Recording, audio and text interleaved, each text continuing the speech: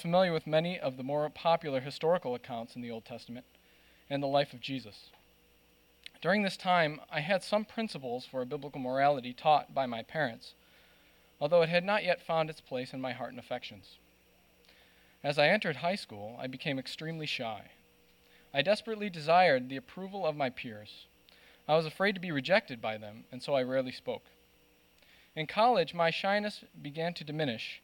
However, I still feel that I valued myself based on how my friends thought of me. In my second year in college, I pledged a fraternity. Although I did not join, my association with my fellow pledges offered many opportunities for partying and drinking. Throughout this time, I still attended church, but my affections were divided between the Lord's desire for my life and my sinful desires. During this time, I began dating a girl where we pursued a relationship that was not honoring to the Lord. The relationship was on and off over the next couple years. This particular relationship became an idol to me, and so I would do whatever it took to sustain it. Eventually, my convictions over some of the sinful actions in our relationship drove us apart. I remember one day in the fall of 2007, I was so angry with God that He did not work this relationship out that I cursed Him. Immediately, I felt a deathly conviction. I was not sure if I had committed the unforgivable sin or not, but I could not imagine anything worse than what I said to God. The next couple days, I remained in fear of God, believing that repentance was not an option for someone such as I, and so I began to believe that I could never be reconciled to the Lord. One of the next days, I decided to check to see if I had indeed committed the unforgivable sin. What is this sin, and is there really no hope for someone like me? I searched online and came across a Q&A with Billy Graham. Someone had asked Dr. Graham whether his situation qualified as the unforgivable sin. Dr. Graham had said no and began to explain to this man that the unforgivable sin in context refers to the rejection of the Holy Spirit's testimony about Jesus as the Christ. He explained that the sin that is not forgivable is a hard-hearted rejection of the Lord Jesus as Christ and God. Upon reading this, I realized that this was not something that I had done. At that moment, the weight that was upon my shoulders was lifted off. What a great Savior I had, He who could save someone as rebellious as me. At that time, I repented of my sin and asked the Lord for forgiveness. I gave my life to the Lord. Not long after, I began a much deeper personal study of the Bible, and even began a Bible study going through the book of John with my roommates. I would never have had the courage, and indeed the desire, to present to my friends the truth in God's Word. I believe my friends had even jokingly began to call me Father Joe, a very inappropriate title, but nevertheless one that had revealed to me that they had recognized a new treasure in my life. Over the next few years, I still struggled occasionally with drinking, but the Lord has since given me victory over this temptation. I still struggle with the fear of man from time to time, but through my study of God's Word, He has enabled me to discern areas of temptation, and He empowers me to fight the good fight. I am so thankful to the Lord for His great salvation through Jesus Christ. I am so thankful that that relationship had not worked out, and that He had instead given me a beautiful and awesome wife who I will never deserve. I am thankful to the Lord for His gospel. Our God is a holy God, and my sin deserves eternal punishment. But through Christ's sacrifice on the cross, we who believe are saved and given glorious grace to not only live for the Lord in this life, but to gaze upon His beauty forever in His presence. I have often been encouraged by Jesus' promise in John 6:37. All that the Father gives me will come to me, and whoever comes to me I will never cast out. The Lord will never cast out those who earnestly seek Him. Praise God for His amazing grace.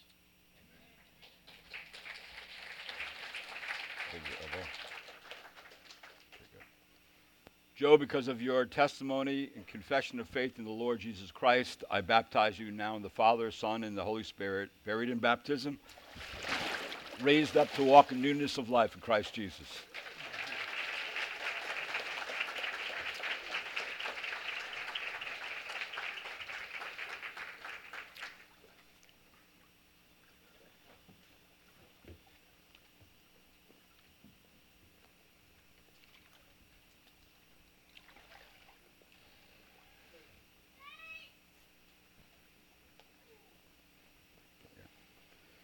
Okay, this is Erin, and she's going to give her testimony. In my past life, I was brought up in a Lutheran church. Because of that, I was able to have good morals and try to be a good person. I was part of the church choir and was an acolyte for a few years. I was baptized as a child and then took confirmation classes. For a while, things were okay until the pastor left church. Also, as I got older, I started to get bored. Everything just felt like a routine. I was also starting to have problems with my parents, which caused me to not return to church by the time I was 15. Not trusting in the Lord has caused me to go down a rough path. I had a lot of fights with my parents. I had a lot of misguided anger towards them for not allowing me to have a normal teenage life. I just simply wanted to go out with my friends to the mall. Also, because I am adopted, it made me feel like they honestly wish they didn't have me in their life, which I now know was foolish thinking and was the devil guiding me away from my parents. This misguided anger caused me to try to fit in. When I was 14, I tried my first cigarette. At that time, I thought it did not affect me because I did not try it again for a long time, and I told myself I would not ruin my singing voice. Unfortunately, when I turned 18, I did try it again, and slowly it became an addiction, a part of my life. I had sex for the first time at 14. I did tell my mother, however, she turned away from me. It hurt me. At the time, I did not understand why she was so upset, especially since I tried to reach out to her in the past and ask questions about this matter. Teachers had encouraged us to talk to our parents about it, so when she reacted the way she did, I thought she was disgusted by me. At the time, she probably was, but I was blind that I did not understand the full scale of how it affected her, too. I was being really selfish, thinking it just had affected me. However, being steered away towards the true path of God caused me to be angrier with them. We got into huge fights, and unfortunately, the cops got involved twice. For a long time, I blamed them for my problems. I told myself it was their fault. They should have been more understanding towards what happened. I had not trusted in the Lord and continued to blame others for my mistakes. Because of my lack of trust after my grandfather died, I thought to myself I should kill myself so I could be with him.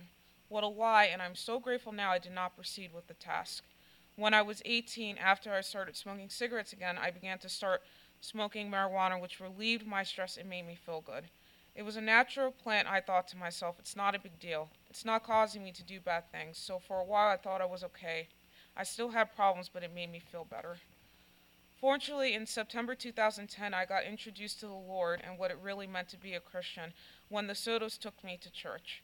I listened to Pastor Bobby's sermon, and for the first time, I actually felt excited about what I was listening to because I finally started to understand the real meaning.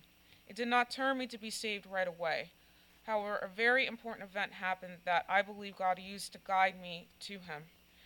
This event was the death of my first son, Angel Allen Soto. I have given birth to him at 28 weeks and he lived for 40 days. When he took the turn for the worse, I prayed to God and begged him to save my son. When he died, I broke down really badly. I even remember sitting in my car after returning from the hospital crying hysterically saying, I begged you to save him. Why did you take him away from me? Just when I thought all was lost, Rebecca Soto came out and just gave me a hug. She did not say anything, just hugged me. I realized in that moment the sad truth. God did save him and brought him to heaven. It just hurt because I know that he did save him from me. After that, I promised my son I would change so I can see him again. However, I was still missing the key understanding that to be saved, I would have to repent for my sins and ask for forgiveness, and not only that, accept Jesus Christ as my Lord and Savior.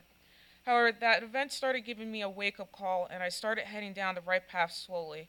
That was in August of 2012. God has slowly but surely guided me to be saved. I started going back to church around late August and was starting to realize all the changes I needed to make to become a true Christian. On about September 25th of this year, I finally made myself humble to the Lord and asked for forgiveness of all my sins. I accepted Jesus Christ as my Lord and Savior, knowing that He has saved all of us, His children that believe. I finally knew that I am a sinner, and if not for Jesus, I would never be saved. I finally realized the significance of why He died on the cross, for if that did not happen, we would all be doomed forever, and we would remain dead. At that moment, I was reborn, and it is still a wonderful feeling to know that I am saved. I still have struggles even in this new life, but because I am no longer blinded from the ways of the world, I can see that I have to work on my issues with anger, trust, and patience. I would have never been able to see these problems that I have, but God has opened my eyes to see the truth in myself. With the help of Jesus Christ, I am beating down my sins every day. I am still struggling, including with my addiction to cigarettes, but ever since being saved, it has motivated for me to actually want to stop smoking. It is a change I actually want to make. With the help of God, I can call upon Him to help me with my temptations. Being a Christian has helped me to become humble with my parents and to finally let go of my foolish anger I had towards them. I now know that a lot of what happened to me in my past was because of my own doing, and I have learned to accept that. My parents and I now have a good, healthy relationship, and I can finally talk to both of them. Also, becoming a Christian has given me the strength to not be scared of pursuing my goals. Around October, I applied at a Pilates studio after getting certified and got hired as a substitute. In the past, I would not have the confidence in doing so. Probably the greatest accomplishment is that I am no longer afraid of my shortcomings. I am willing to admit to my problems and get help from others. I also have a joy now for living for God, a feeling that I have never had or understood before. I love my Savior, Jesus Christ. He has truly saved me. His grace is amazing, and I cannot wait to bring up my two sons, Bishop Isaiah Soto and Elijah Sigfrido Soto, to know who Jesus Christ is and that He is our Savior. And if anyone feels as if they are not good enough to go to church and become saved by Christ, I look to you and say, do not be afraid. God has given us a precious gift, the Bible, to come together so we can all come to understand who Jesus Christ is, and so that those who receive Him will be saved. It doesn't matter who you are or where you come from. He is here for all of His children. It is a beautiful thing to see everyone in church, and it is wonderful to see so many different people. God was not lying when He said His children would come from all places of the earth. A person can be white, black, Hispanic, Asian, and still be Christian. God welcomes all of His children as His own, and that is such a beautiful gift He gave to me and everyone else who has received Jesus Christ as our Lord and Savior. So there is no difference between Jews and Gentiles, between slaves and free men, between men and women. You are all one in union with Jesus Christ. Galatians 3:28. Thank you for listening to my testimony.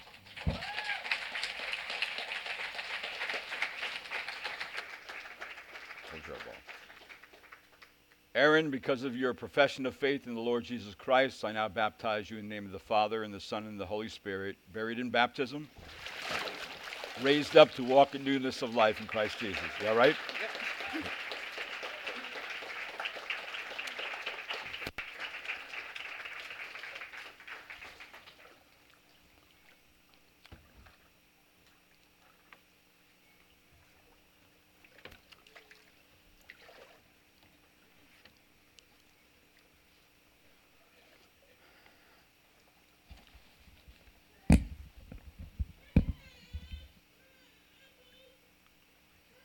Okay, this is Herb Kern, and he's going to give his testimony. Herb. Good day. I was born as the eldest son into an upper middle class Catholic family of 4 children, an absent workaholic father, and an extremely passive-aggressive mother. My father's job required him to travel quite often, so my mother assumed household leadership and the disciplinary role in the family. My parents taught and trained us to succeed in the world through reward and consequences while providing us the best private education that money can buy. I served as an altar boy at St. Rosalia, an Irish Catholic church where I attended grade school. Served Mass at 6 a.m., 6 days a week for 6 long years. No joke. I was a straight-A student through grade school and runner-up valedictorian in a prestigious academic all-boys high school until the end of my senior year, where severe issues in my life began exposing themselves. But I limped through, and I was accepted to Carnegie Mellon University, the nation's top engineering college at the time, after completing a nearly perfect SAT and ACT score in mathematics. I was truly blessed with many talents. Most things came very easy to me. However, things are not as good as they seem, sometimes not good at all. My mom had fits of rage and abused me often. I spent time inventing alarms in my bedroom to warn and prepare me for the danger, as the term night terror described my long sleepless nights. Even as a young child, I rationalized this as she was so angry with my father, who was not around, that Herb Jr. was an ample substitute.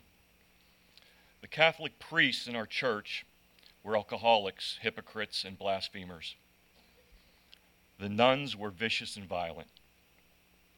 The Franciscan brothers in my high school beat me senseless, and I was the sad clown, making fun of everyone, mocking everything, to try and deal with my pain and confusion. I soon became cynical and detached from any emotion. I can remember first hearing of the Lord at a very young age, as I myself and all of our large extended family were baptized, received First Holy Communion, and were confirmed. My mother and her 5 brothers quoted Scripture 5 words at a time to the tempo of their violent beatings. Even the Catholic priests read the Old Testament 1 line at a time to substantiate their message. I was fooled. I thought this was enough. I heard 1 sentence a day every day and believed myself to be religious and righteous. This was far, far from the truth, and deep down I knew it. I lived the next decade surviving, that was all. I went to colleges, plural, for 8 years and never earned a degree. I changed jobs and residency each year like a tree loses its leaves. I was a runner. That is until I met my adorable wife, Jenny.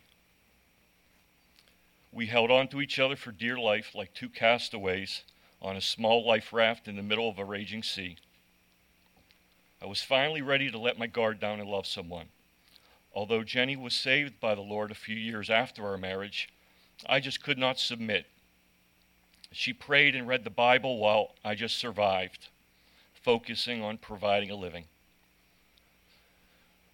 Our son Christopher was born 5 years later, yet another true blessing to me from God, who remained patient and showed his mercy and grace to me countless times, protecting me as I lived a reckless life. We attended Princeton Alliance Church for many years until a friend here, Paul Cott, introduced Jenny to Calvary. And it's been 6 years now that I have thoroughly enjoyed the people and our pastor here at Calvary. And I know that many of you have been praying for me for many years. I admire and thank you. It mattered. I believe that, and I know it. Finally, during Sunday fellowship, another friend here, Danny Picatoli, suggested that I join the baptism class. And at first, I think I said yes just because Dan is such a real guy's guy and a fantastic golfer. But the truth is, I was desiring to hear more of what God wanted for me, so I signed up. I had no faith at that time that I would indeed be baptized, 0. This would just be a part of my journey and another opportunity to hear about the Lord. In fact, I originally wrote my testimony and titled it, An Acknowledgement That I Am Not a Christian. I gathered my thoughts and finally sat and talked with Pastor Bobby, and he sat with me and reviewed what I believed to be true. I was amazed to discover that I was right on the cusp of being saved. I just did not want to repent and obey. I was holding on to my sin as it's all I've ever known. All of my rotten instincts told me to run and hide like Adam did that day in the garden. I was sad and ashamed. On this day, I could not deny that Jesus Christ is our Lord, that God sent his Son to die for our sins, and it is the only way to heaven. The Bible is indeed the word of truth. It has never deceived me. I finally had a desire to be a part of God's plan. That day, October 5th, 2014, my wife Jenny's 40th birthday, I humbly prayed aloud with Pastor and asked for strength and forgiveness and accepted Jesus as Lord and Savior. I have struggled with everything in my life. But I believe God will grant me strength and Satan will no longer be laughing at me. I have numbed my life with sin, detached from love, and surrounded myself with lost sheep, trying to feel strength in numbers. I have watched friends die both quick and slow, and I've experienced their last breaths and cries out to the Lord begging for forgiveness. I thought that would be me. a gasping breath sort of guy, hoping that God would accept and not turn from me. And that thinking was all wrong. I was the one turning away with despair and disobedience, but no more. My ship has been righted in the only direction, towards God my Father. I believe him to be all-powerful and creator. The world trained me to quote and process Scripture one line at a time. So now I would like to read to you in its entirety Galatians chapter 5, verses 19 through 26.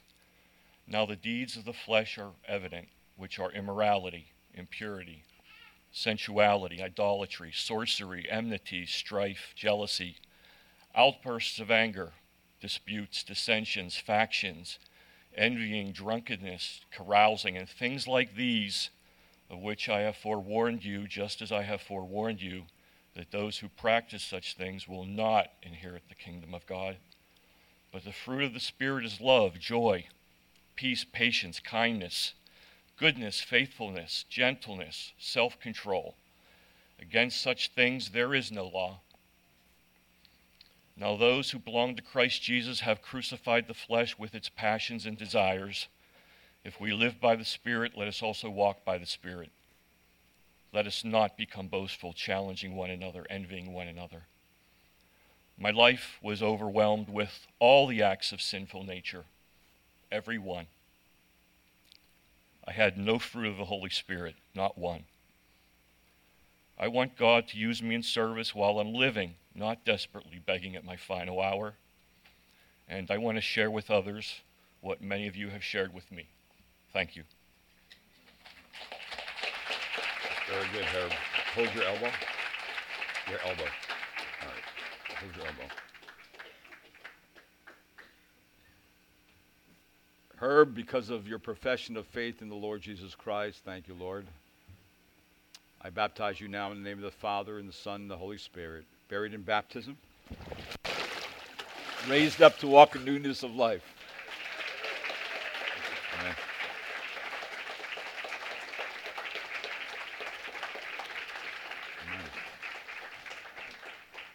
It's been done as the Lord's commanded. I just pray that you would take all this in, apply it to yourself, and someday, if you have not been baptized and come to know the Lord, then you someday may walk in these waters and give a testimony of the glory of God and what God's doing in your life. So it's been done as the Lord's commanded. Let's stand together and sing a few praise, one song, and then we'll be dismissed.